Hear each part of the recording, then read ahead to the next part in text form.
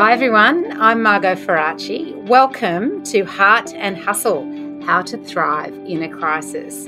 In this podcast series, we're trying to help the community learn, normalise and thrive in these unprecedented times with lessons from leaders in a range of fields about their experiences and insights during coronavirus.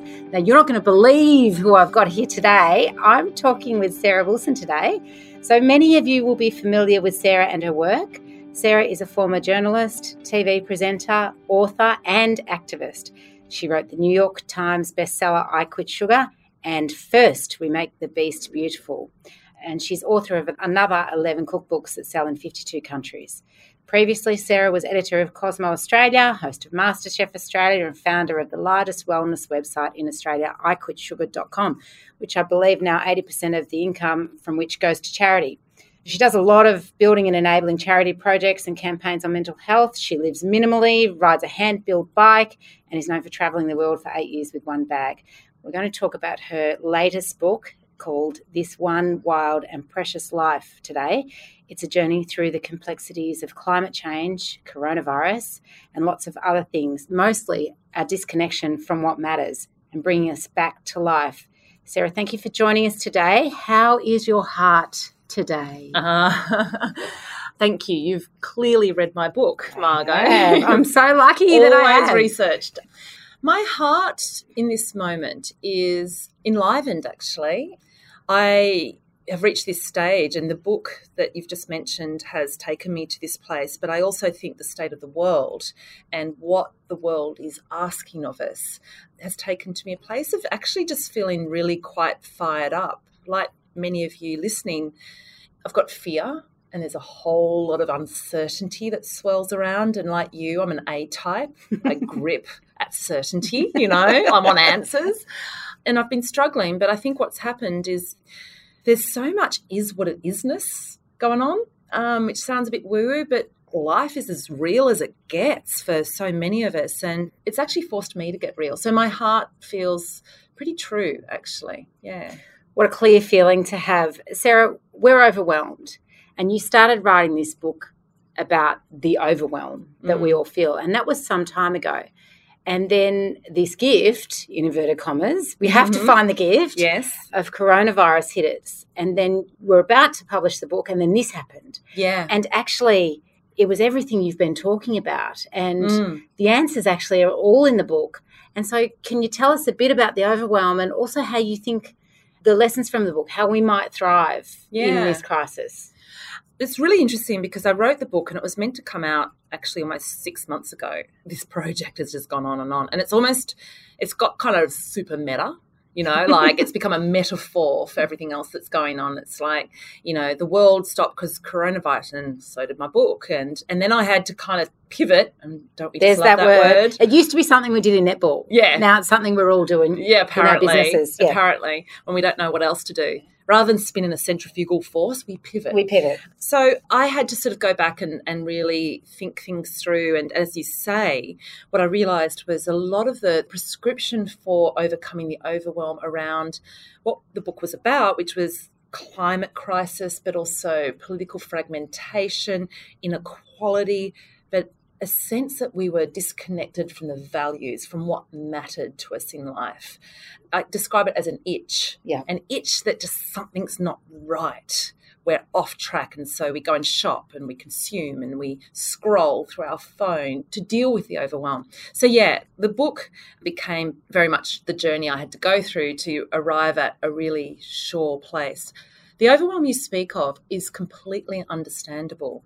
And I think people feel that somehow they shouldn't be overwhelmed, that somehow they've got to find an answer in all of this, and that there's going to be some person that can tell them, this is what's going to happen, this is what we need to be doing. And the world has got so many black swans and hyper objects, which is another sort of economic term to describe the complexities that are too big for the human mind to deal with.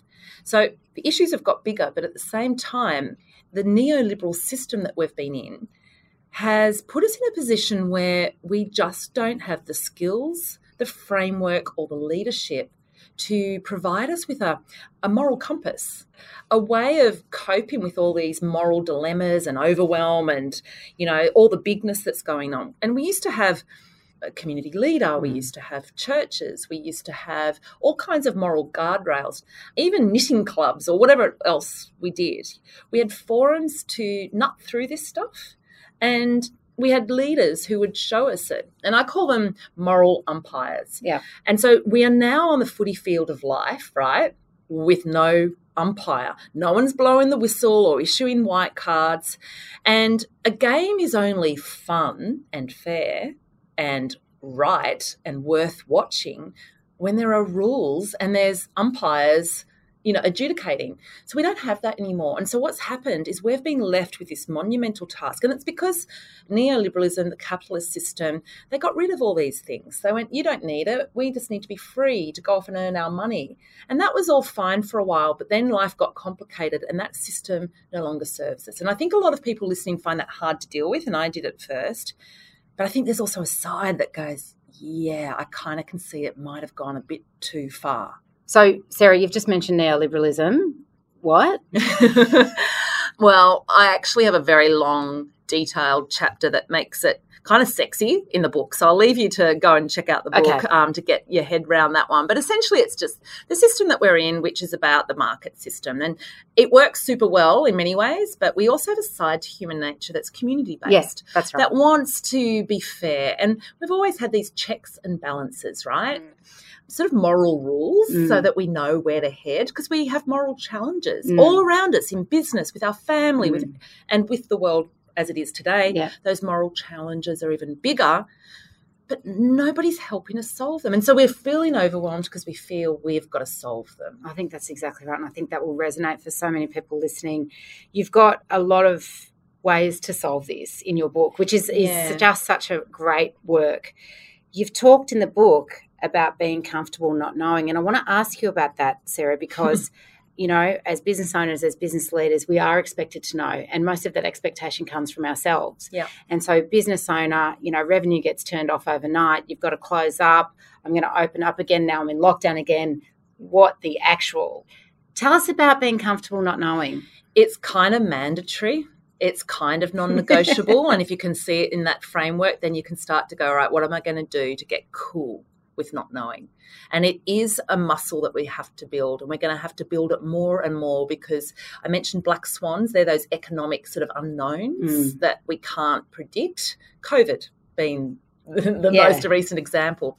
So we do need to. And so let's not kind of whirl around in, should life be this certain, blah, blah, blah. Let's just get on with being cool with it. Yeah. So I have a bunch of techniques in there, and I won't go through all of them, but there's some sort of stuff that you can just really simple little exercises with, just kind of coming to terms with how unknown things are, But one thing that I often like to sort of remind people about is that we also live in a culture, and I think one of the best things that you can do is actually start to learn why we feel so uncomfortable with things. So, for instance, in the case of not knowing, we feel uncomfortable because we are a generation who've grown up with Google to go and find answers. We don't even have to know how long it's going to take for our pizza to arrive, because we can follow a little dot on the map, the Uber Eats map, and it's like, oh, it's 30 seconds away.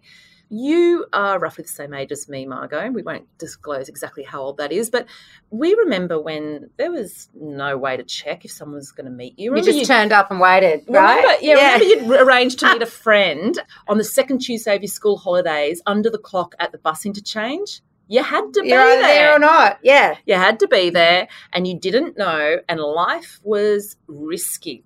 And this is something I've spoken about in a number of forums, including the National Press Club at the end of last year, is that kids are actually being cocooned from this unknowing, this uncertainty.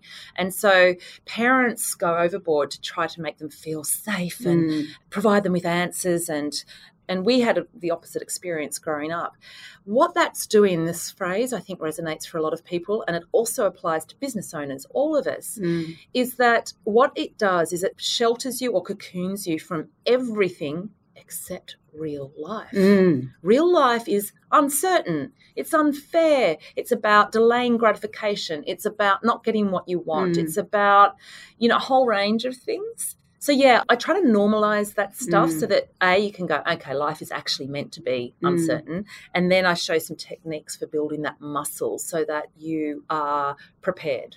Certainty has always been a delusion. It's just that we've actually realised it now, I think, that's what COVID's done. It's been a big revealer. Done. Yeah, it has, exactly. You also talk about showing up to your appointment, and for the leaders and business owners listening, for people who are leading themselves rather than being at the top of an organisational chart, what does that mean for us to be showing up to our appointment? It's a great one for all of us who are A-types, who respond to a call to action. You know, I won't do things if it's going to make me feel better necessarily, but I do it because it's a duty, you know, and anyone who's in business and has succeeded to a certain extent will probably have that trait in them.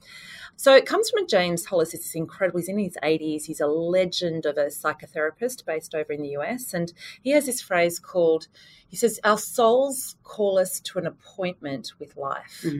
So when we're feeling that itch, that disconnect, we often feel really uncomfortable. It's the thing that keeps us awake in the middle of the night. It's the thing that goes, what is worrying me?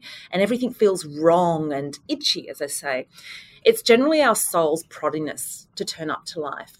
You know, he talks about it. He's a psychoanalyst and he talks in Jungian dream stuff, you know, but he'll say you'll have dreams or things will happen or you'll get an illness. And that's a big thing, I think, at the moment, is people will often have to get an illness to go, right, I'm on the wrong track. And that's certainly been my life story.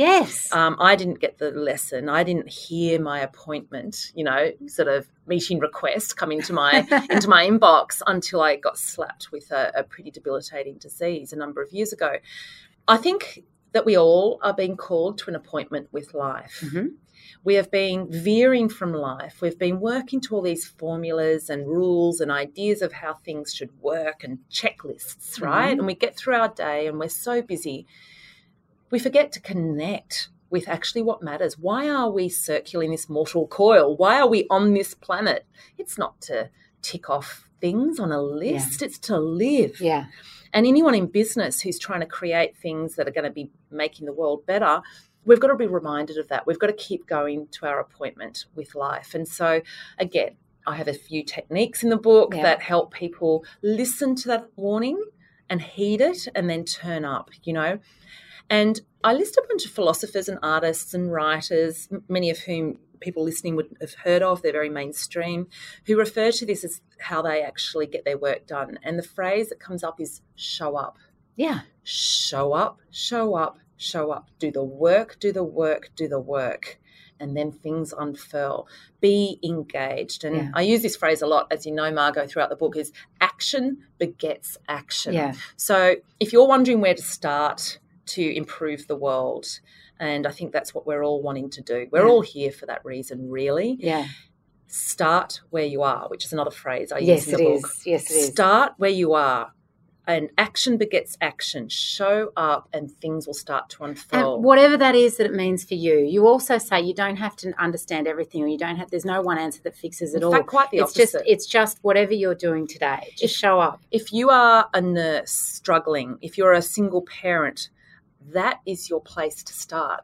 If you have a business, you know, that's struggling at the moment, that is your place to start. You'll find the solution right there under your nose. You've just got to be aware of it. Show up. That's right. And be comfortable not knowing, right? And be comfortable not knowing, exactly. One of the best passages in the book is where you go on your hike in Crete. Now, for those listening along, none of us can, not many of us can travel overseas at the minute. We're all yearning for that. But the great thing about Sarah's book is she takes us on her hikes all around the world. So you feel like you're traveling. I tell this kind of complex story, and I discuss, as I say, neoliberalism and things like that while hiking. So you feel like you're traveling. Kind of sexy, I felt like I was traveling on the weekend when I was reading it. And you're in Crete and you're talking about how you love the Greek heroes.